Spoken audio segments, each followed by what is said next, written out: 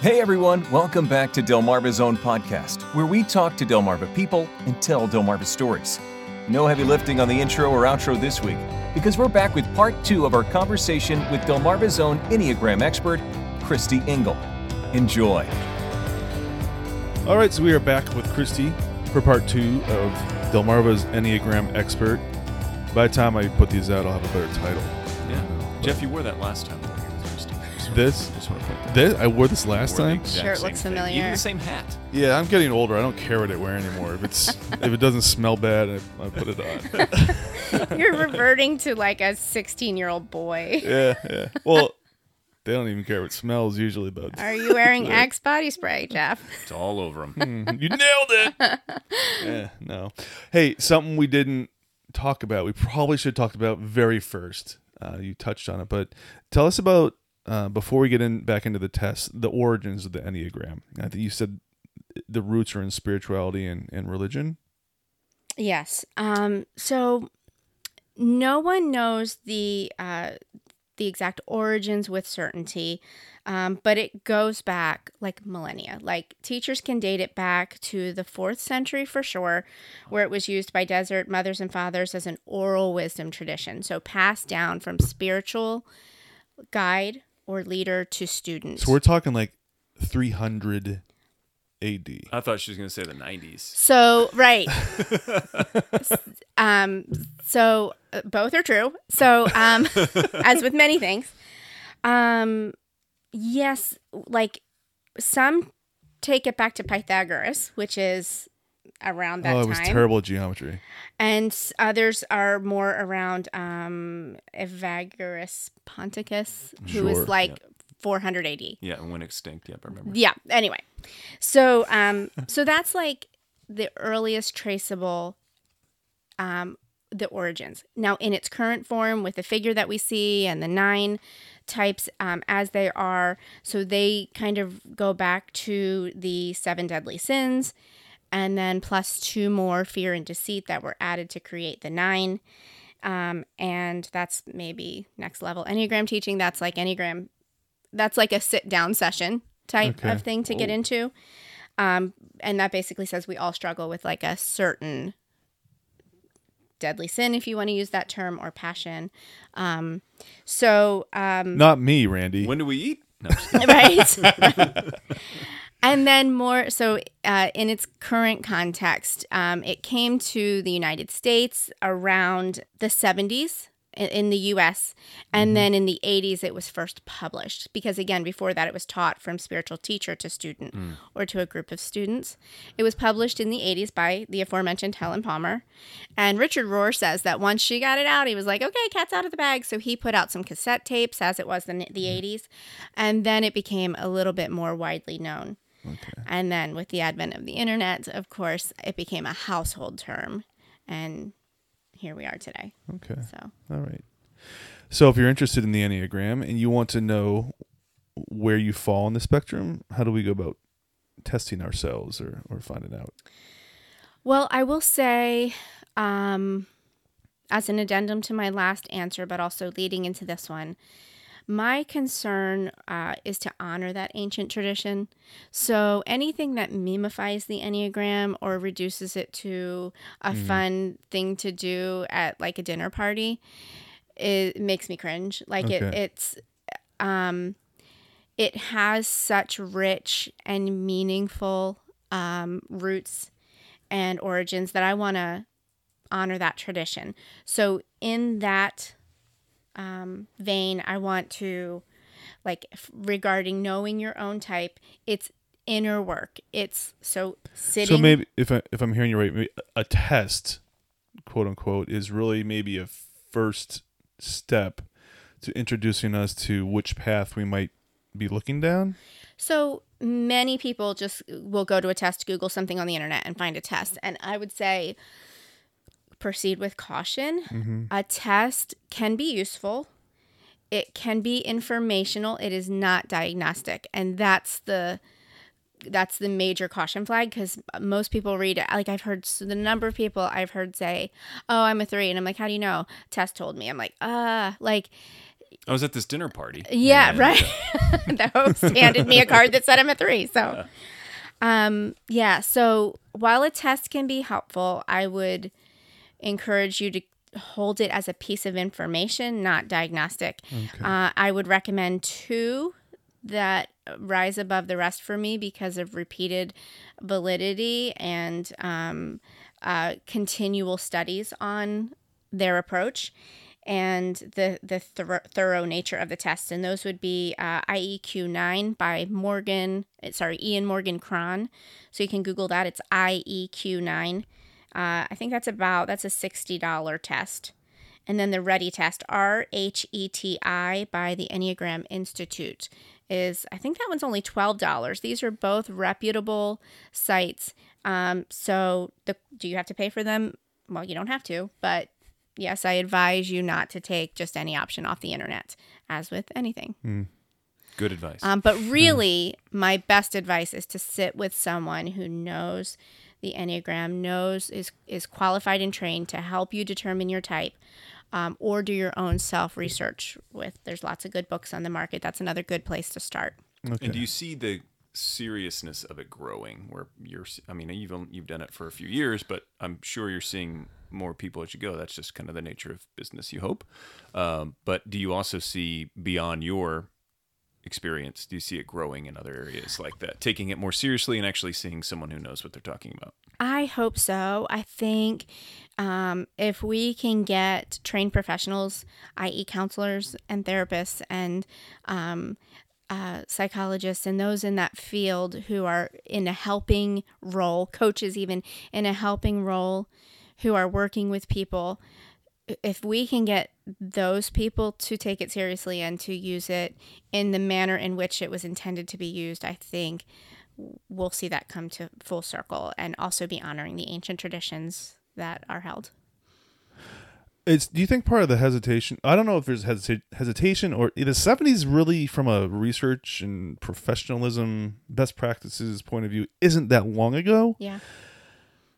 Is the lack of use by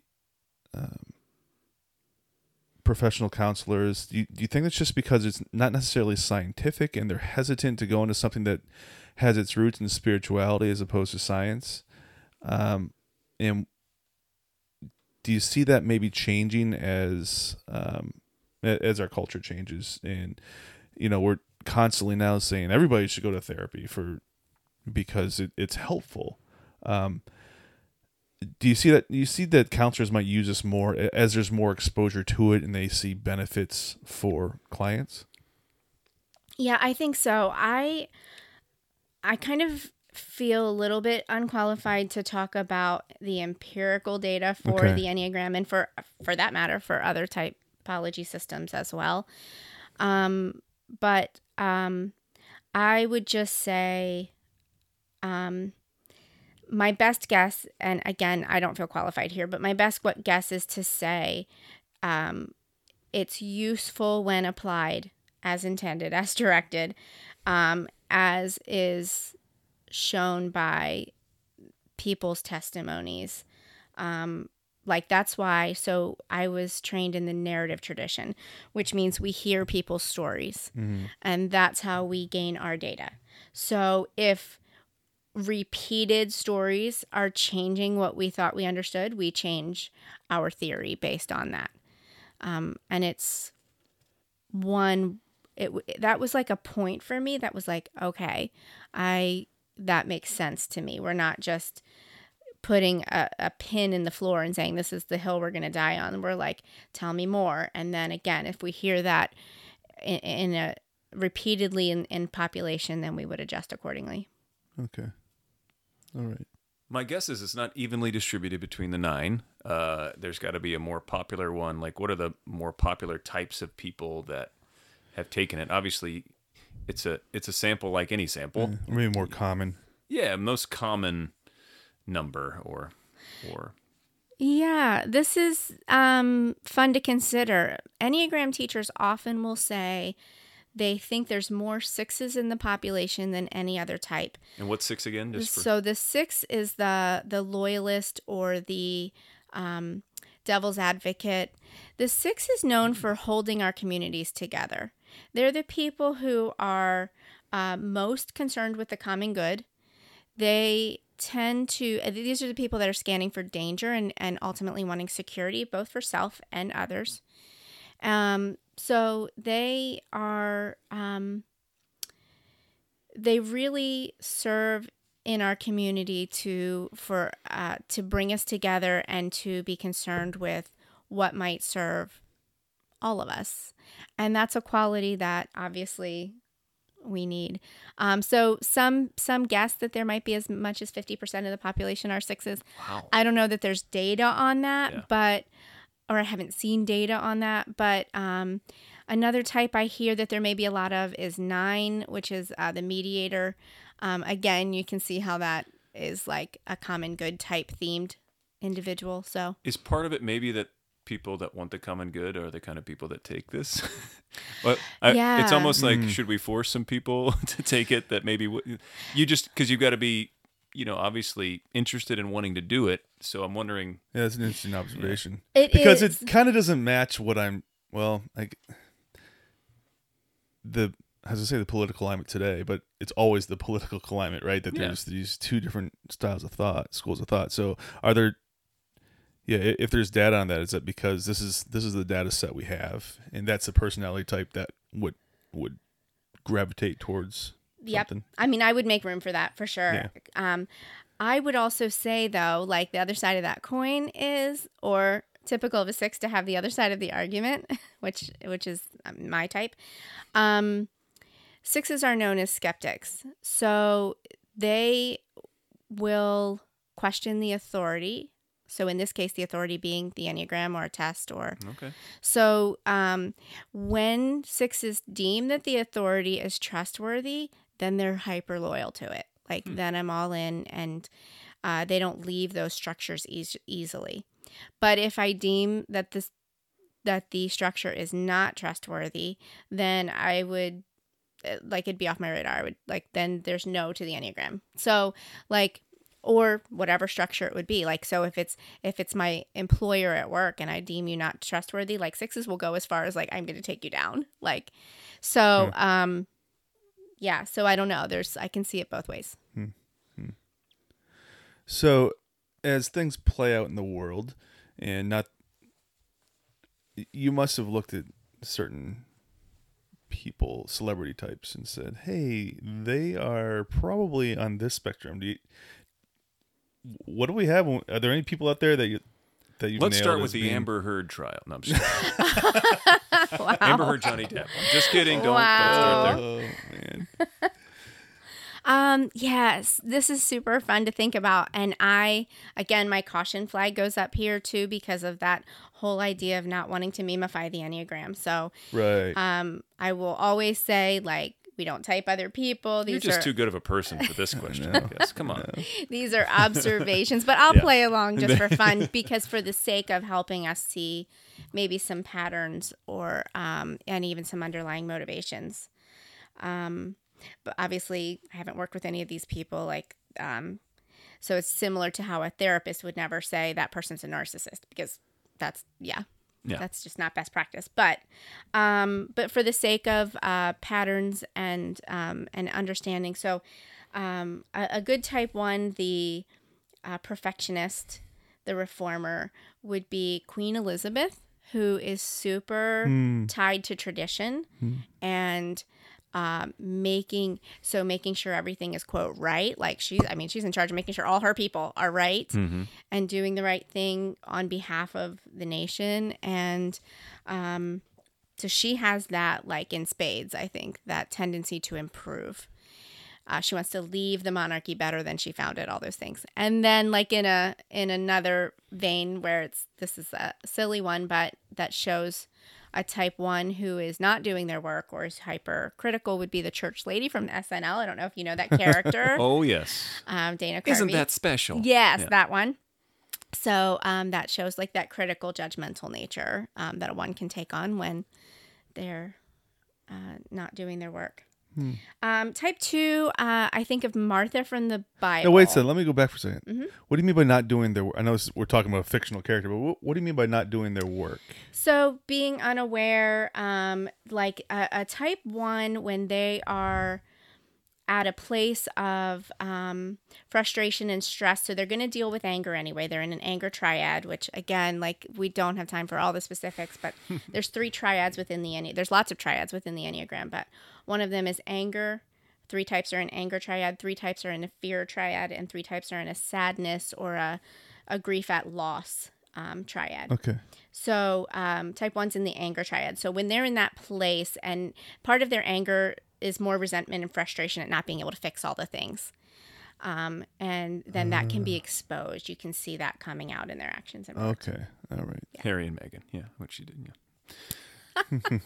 Side note. So type 2, I have Martha in the Bible. Martha is seen as the one scurrying around to be present to and helpful to Jesus and his disciples when they come to her home. And you also see the resentments. You also see her, she gets like really pissed when others aren't helping her. Mary. Yep. And like also, I think that's what she said to Jesus, wasn't? Came out and said, Jesus, I am pissed. Yeah, maybe.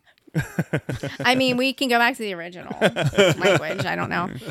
What's the That's a different scholar than me. But so. But I know a guy. Yeah, I know a guy. Yeah. Get that guy on. So yeah. So you see that come out when it's not reciprocated or honored or noticed. Okay. Type 3. This one is another. This is a cartoon. Gaston from Beauty and the Beast. He's looking in the mirror all the time. He's but then to Belle's father, he appears like he's going to take care of his daughter. Like he wants to appear to be the good son-in-law. He talks to Belle about like look at all my things I've conquered, and these my killings are on the wall, and like he wants to put front of success. So, type 4, one of my favorites, David Rose from Schitt's Creek, is a great type 4 character. Also, I think Moira would fall under that, but just you see the aesthetic and even in everything they do. I mean, talks about having a mood board for everything and like a certain individuality put out into the world. Type 5, Sheldon from Big Bang Theory. I was not a regular watcher of that show, but I know enough to know that Sheldon clearly falls into type 5 category, where he's type 5s often have like a niche interest, and they take on that observer quality, the investigator quality. They're like, their animal would be like the owl perched up in the tree, just watching everything from all directions. Side note, not a Big Bang Theory guy, but I think Young Sheldon's pretty good. It is. I've watched a couple of the Young I Sheldons. haven't never seen that. It's Worth seeing. Yeah, my daughter was watching it first. my son was, and I was like, wow, this is actually better. Yeah, it's pretty funny. It doesn't make me want to give Big Bang And Theory. the Yeah, kid's still no. a fantastic actor. I don't know his name, but yeah. Just Young terrific. Sheldon. Yeah. This commercial's over. Type 6, remember I talked about 2 types to the 6, the counterphobic and the phobic. So I see this in the Cowardly Lion, which cowardly is in his name, 6 is in the fear triad. So it tracks. But the Cowardly Lion shows up on the scene coming out of the woods and attacking Dorothy, Toto, and her traveling companions.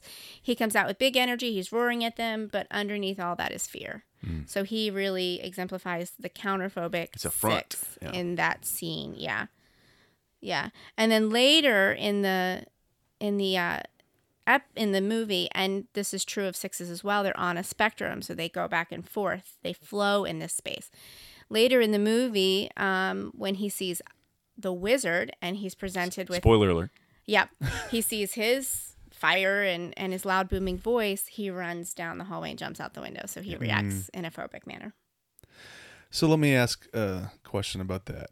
When we talk about race relations, over the past 2 years with the marches we've had for Black Lives Matter, my observation from just what I watch is that there's a lot of shouting that goes on, particularly from white people who don't do much more than shout, or sometimes don't live up to the standards they're shouting about. I'll give you an example. And this may be a caveat that I'll edit out. I don't know. But one a point for Democrats that they supposedly really care about is housing. But we find that Democrat stronghold cities, the housing is terrible, just terrible. And I got thinking about there's a certain amount of comfort in the life. Well, I'll even point myself. Like, I live a pretty comfortable life, and sometimes I feel like to make real change in the world, I'd have to put that comfort at. I'd have to risk it, and so I might come to a march and shout real loud and use these signs, but underneath it, there's a lot of fear about making real change. I'm just wondering if this is one way that would play out for a loyalist, somebody who's like, I want change. I want You to want to appear supportive of one thing but live another. Well, not that you even want to live the other, but you just are because you're fearful of what the change would cost. Yeah. Yeah. Typically, a 6 will attempt to gather support. So if I have friends around me that are also believing the same things and going to come to the march with me, then that emboldens them because they don't have an inner sense of their own authority, support, or even abilities. So they will outsource that to other people. But when they have that, then that may move them to action despite their fears. Okay. But a 6 who is aware of that dynamic within themselves and willing to own their own inner authority will move more to the counterphobic side, not in the front way like we talked about with the Cowardly Lion, but in a way of like this is when they're moving into a space of their best health and growth and integration is when they can move forward they take on the right action of a 9. So they're moving forward, but they also can embody an inner peace about it. Okay. So that's in line with the work of a 6. Okay. Right. Yeah. Which is what we've seen as the most common, 6, right? Yeah. All right. For those that... I mean, that's what a lot of people think. Yeah. So, all right. Moving on. So we have type 7, and here we have the enthusiast, the person who wants the next adventure. So Robin Williams, Michael Scott from The Office, and Peter Pan, because Peter Pan is that character who doesn't grow up. He doesn't... Ironically, Robin Williams played an adult. Didn't he play an adult? He did play an adult Peter Pan. Oh, right. Yes, and Hook. Yes, that's exactly Tremendous right. film. I watched every now and then. You know, Robin Williams is a national treasure. Like, he's greatly missed. His work is greatly missed. But we had a year the other year where I was like, I would say, maybe it was probably during COVID, and I was like, let's watch all of Robin Williams' films. I just think he's a gem. I just got super sad. Yeah, Yeah. me too. Because I loved him, and I love him. Yeah. But yeah, Yeah, that was tough. That was a tough one. What he brought to the world. Oh, absolutely. Yeah. So. Wow, way to bring it down. I know, right? Okay, well, let's move on to type 8. Gosh. Type 8 is, they're just forces in the world, and they can really bring about so much good. So we see this in a healthy Martin Luther King Jr., bringing a voice to the voiceless. And so type 8s, unlike the type 6, who also can come with big energy, they don't have fear underneath that.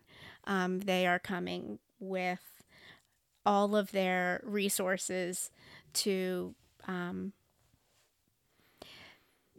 like make the world better and to speak up for those who need it. And then like Princess Jasmine in Aladdin, we can see that where she's like going against the system. She's like, no, I don't want to marry just another prince, and I don't want to marry these doofuses. Like, so, and then she then in the end the laws are changed, and then she's still in her authority, but she is living out what's true to herself. So how because earlier you said the challenger or boss Yeah. will avoid vulnerability. Yeah.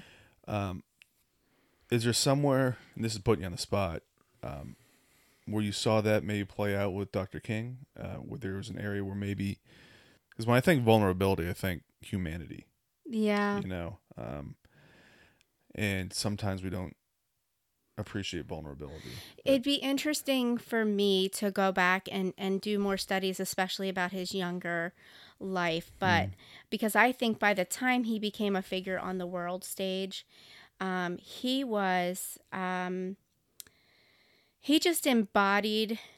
So like when eights are afraid of vulnerability, they are afraid of that softness and they bring that big tank energy. Okay. And when they can lean into their innocence, it like reminds them of their power being used in a way that is good and beneficial for others. I just think that that's where we see him at his best. That's a shining example. But yeah, I don't know that I. And I think you also said these 9 things are what people project on the world, right? So certainly in Dr. King's position, doing what he did, vulnerability might have been the last thing that he wanted to project for the mission that he had in life. Yeah. And he also died young. So he did. I often think, in our current times where it feels like the whole world is absolutely insane, I think we've been here before. The 60s were a hot mess. Everything was at unrest. Our leaders were being assassinated one after another, and we rose again, and so it gives me History hope. repeats itself. Do we learn these lessons? We got to look, like people say it's unprecedented, but in its own way it is. Can you but also, imagine if the 60s had Twitter? Oh. Right. Man. I mean, it that's what I think makes it feel like such a dumpster fire sometimes. Yeah. Yeah, because whatever you want to see or consume, you can find. Yeah. Oh, and absolutely. You may have felt a certain way about something and thought maybe it's a little outlandish, but then you see a group of people that feel the same way, and you don't feel so outlandish in your thoughts, or right. maybe you would have reined back and reassessed something that may be outlandish that you thought, but no, I've got this group of people that I can find. So right. It's dangerous. Before we told our neighbor, and now we're screaming at somebody from the safety of a computer screen, and it just really is taking a hit on our humanity, and So peacemakers. Great transition. Yeah. Speaking of world leaders, here I have Ronald Reagan. And then two TV characters that have come to mind. Marty Bird from Ozark. I just love, I love Jason Bateman. Same. Be careful what you say now, okay, buddy? But he's always like, okay, all right, we're going to be okay, all right. I mean, how do you stay cool under the circumstances he faced? I would have been crumbling on the floor, episode over, like show over, because she can't handle another thing. And he's always trying to manage all the things and also remain unflappable and unaffected. And then Randall from This Is Us. So, anyway, again, just for fun. Those are all good and just for fun, and they're some real people, obviously. And some but I like how you chose mainly fictional characters. Yeah, that was good. Except for one, which brings me to my next question, Queen Elizabeth. Mm-hmm. Well, and Martin Luther King Jr. Yes. You mentioned a few real people in there. Queen Elizabeth, though, makes me wonder how much of this is nature versus nurture. Because the people growing up within the royal family seem to have less problem with the regulations and rules of, what do they call it, the company, or I forget what Meghan Markle called it. The company sounds right, but now I'm wondering if I'm getting that confused with something else. But people who, like Meghan Markle, Princess Diana, it just didn't work for them. Yeah. So what would where's the interplay of nature versus nurture in the Enneagram types? It's such a good question, and it's one that is raised in almost every group I'm in, and there's remains debate about this among Enneagram circles. I will say that most people I've heard and my own observations would lead me to say as well that the Enneagram itself is more nature than nurture, meaning we're born with one type that we lean to. I kind of think of it like we're tethered to it. So even if we go out to the other types in stress or security, we go out to our wings, the number on each side of our number, that flavors our type, but we are tethered to one from which we continually operate. Okay. However, subtypes, which is, again, Enneagram 2.0, that is where I think we can see more nurture playing a part. We tend to see more subtypes within, similar subtypes within family groups repeating. Where with Enneagram type, they've done twin studies where they're both raised obviously in the same setting at the same time with the same parents, and we see very different type structure showing up repeatedly. So we tend to think Enneagram is nature, and then maybe with subtypes we get into more nurture. Oh, okay. All right. It is funny. I talk to my kids a lot. They, my daughter's 13, my son's 10, and they battle like siblings. But it's like, you two are the only people growing up the way that, whenever I try to I'm a peacemaker in that sense, trying to bring them together and saying, you're the only one that's going to understand what the other one is being brought up in, or, obviously, hopefully we're similar to a lot of other families. We're doing the best we can, that sort of thing. But it is always that battle between, what you're growing up in and what you are. And it is so strange to see, because it's very common to see very different, my brother and I have a great relationship, but we're very different in a lot of ways, and that's okay.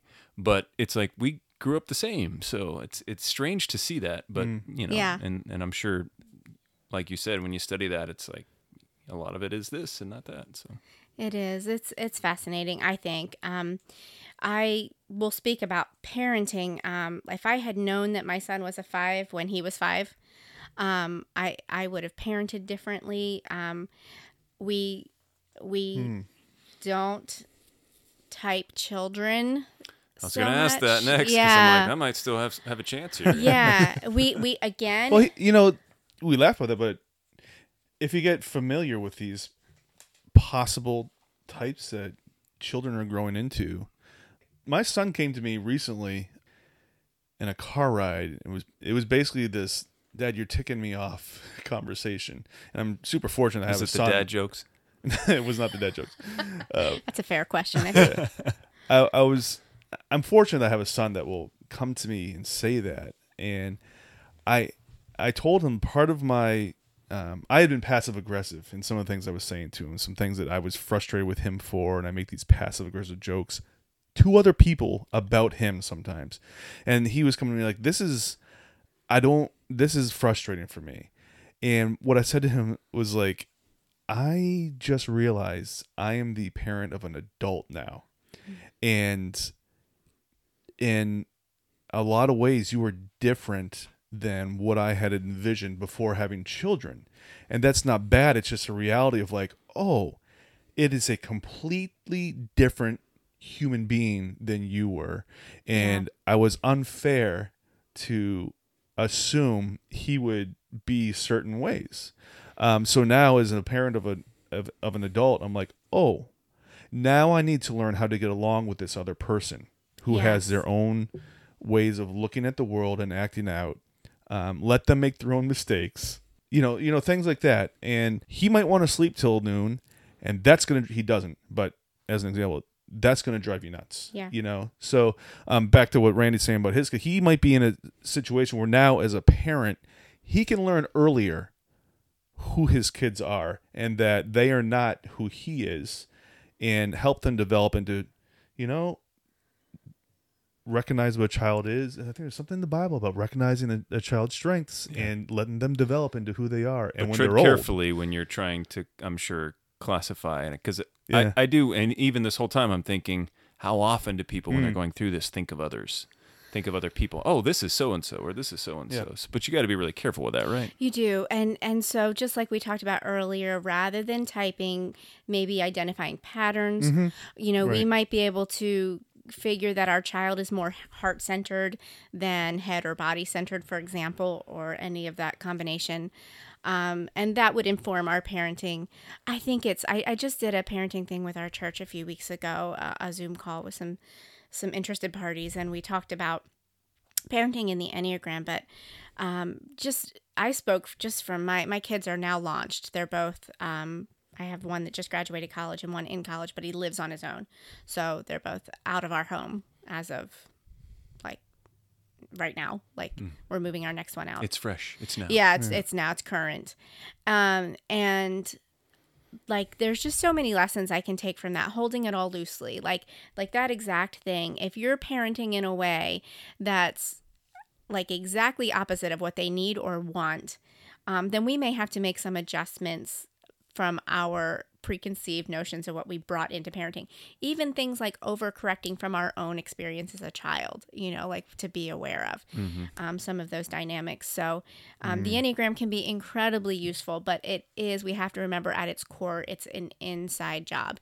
So it's theirs to type themselves and reveal their type to us as they understand it, which won't happen until obviously they're adults. And I mean, I even often go as far as like some teachers go farther than me. Like I won't say I won't work with teenagers with the Enneagram, but some teachers do. They're like, no, like live a little life and get to know yourself first, because There's otherwise more time for discovery. Yeah. Like you don't even know who you are at 16. Who does, so. And, well, we joked in the intro about some dynamics, but in our marriages, even couples to go through this. I mean, is that something you recommend just as someone that's seen this kind of work out? You just have a better understanding of each other. Obviously, when you understand who you are first, you can then kind of understand others. Totally. And here I draw from my own experience, because Josh and I are coming from different centers. I'm coming from a head center. He's coming from a body center. That's going to bring up different issues. We have a different, we have the same orientation to time, which is another dynamic of the Enneagram. Some people are future oriented, some are past, and some are present. So there's different levels, of course, to work through. We have different subtypes. So I am coming from a much more self-preservation place. So I have the safety security need from both angles. I'm a 6 and a self-preservation 6. So I'm coming from that place. He's coming from a different subtype. So when we can name those differences and understand what we're bringing to the table, man, I mean, that goes way further in, premarital counseling than we ever went, you know? Oh, yeah. Yeah. So what have we missed? Anything? I don't think so. I'd like to give a few recommendations for people who want to know more. Absolutely. I love to recommend. So I'll give 2 websites, and I'll give maybe a couple books. Websites are the narrativeenneagram.org. That is one that is a wealth of information. That's actually my certifying body. But they have type descriptions and also differentials. And that, for a lot of people, comes down to I'm between these 2 types. So we have tools to help with differentiating. But anyway, there's some information on there about that. And then the certification process and classes is on that website. And then also the Enneagram Institute is another that I really have loved over the years. It's a good quick reference for various typing questions. And then book-wise, She brought a bag of books, Jeff. I brought a bag. I mean, bag will One travel. of us really likes books. Well, I have a 5-wing, and my 5-wing loves books and loves reading and loves gathering all the information. So my first book relating to the Enneagram and a great primer is Ian Morgan Cron's The Road Back to You.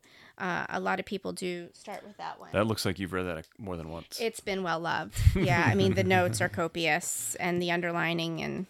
I'll just make this an obvious point. Most of my books that I have are flawless. I mean, they're in mint condition. Barely look like anyone's opened them. Why is that? Not sure exactly. Yeah.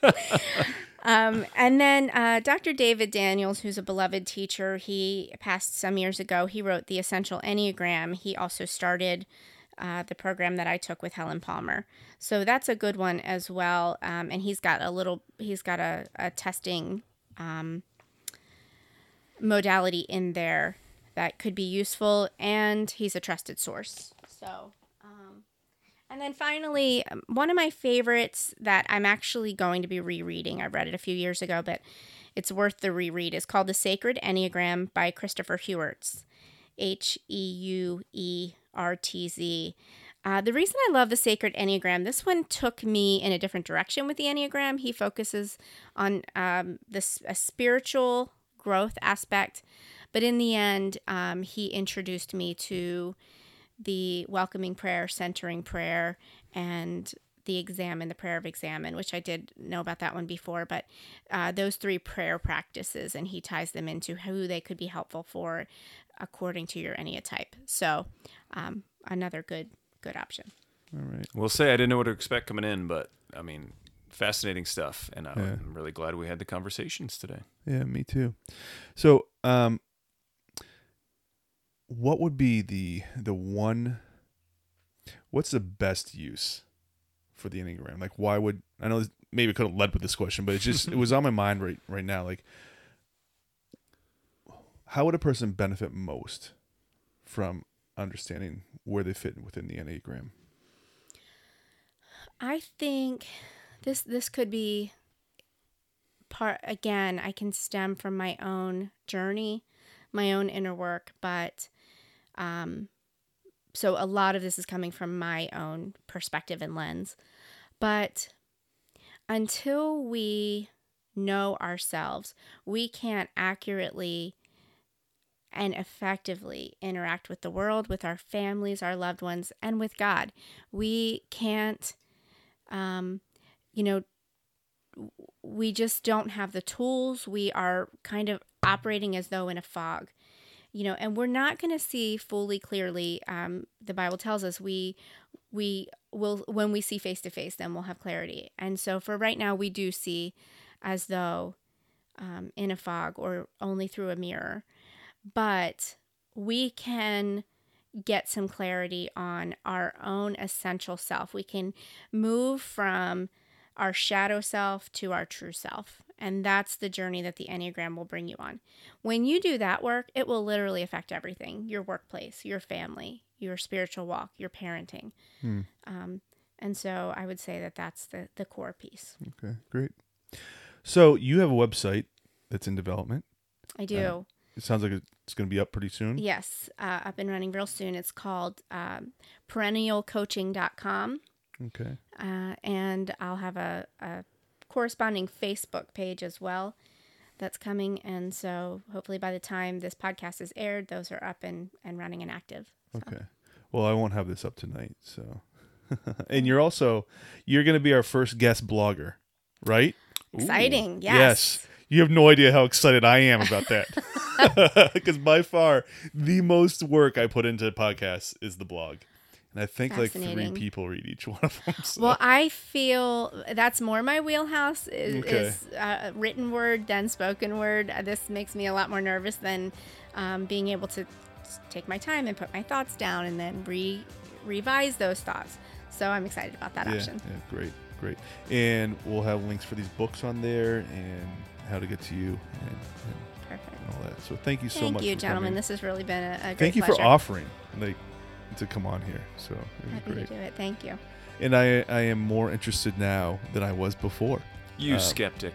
I know, right? It was. We need all the skeptics to listen to this podcast. I don't want to face my truth. Well, thanks for being here. Thank you, Jeff. All right. Thank you, Randy. Thanks.